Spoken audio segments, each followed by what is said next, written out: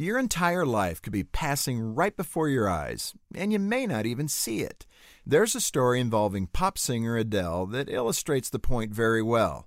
Millions of people around the world would love to see Adele live on stage, but apparently there are a lot of others who would rather see her on a screen the size of their phone, even when she's standing right in front of them, and Adele thinks they're missing out.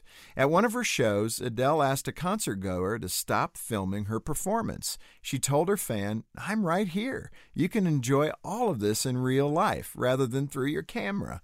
Adele's admonition to enjoy the moment applies to more than concerts. We all could use the same reminder when it comes to get-togethers with friends, hikes along a beautiful trail, or family outings. All of these times will be much richer if you'll focus your attention first on enjoying the moment.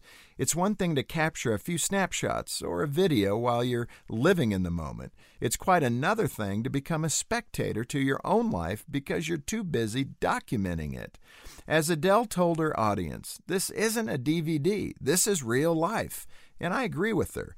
The moments we enjoy in life impact our souls as much as they do our memory banks, but only if we live in the moment and experience life instead of simply recording it for later.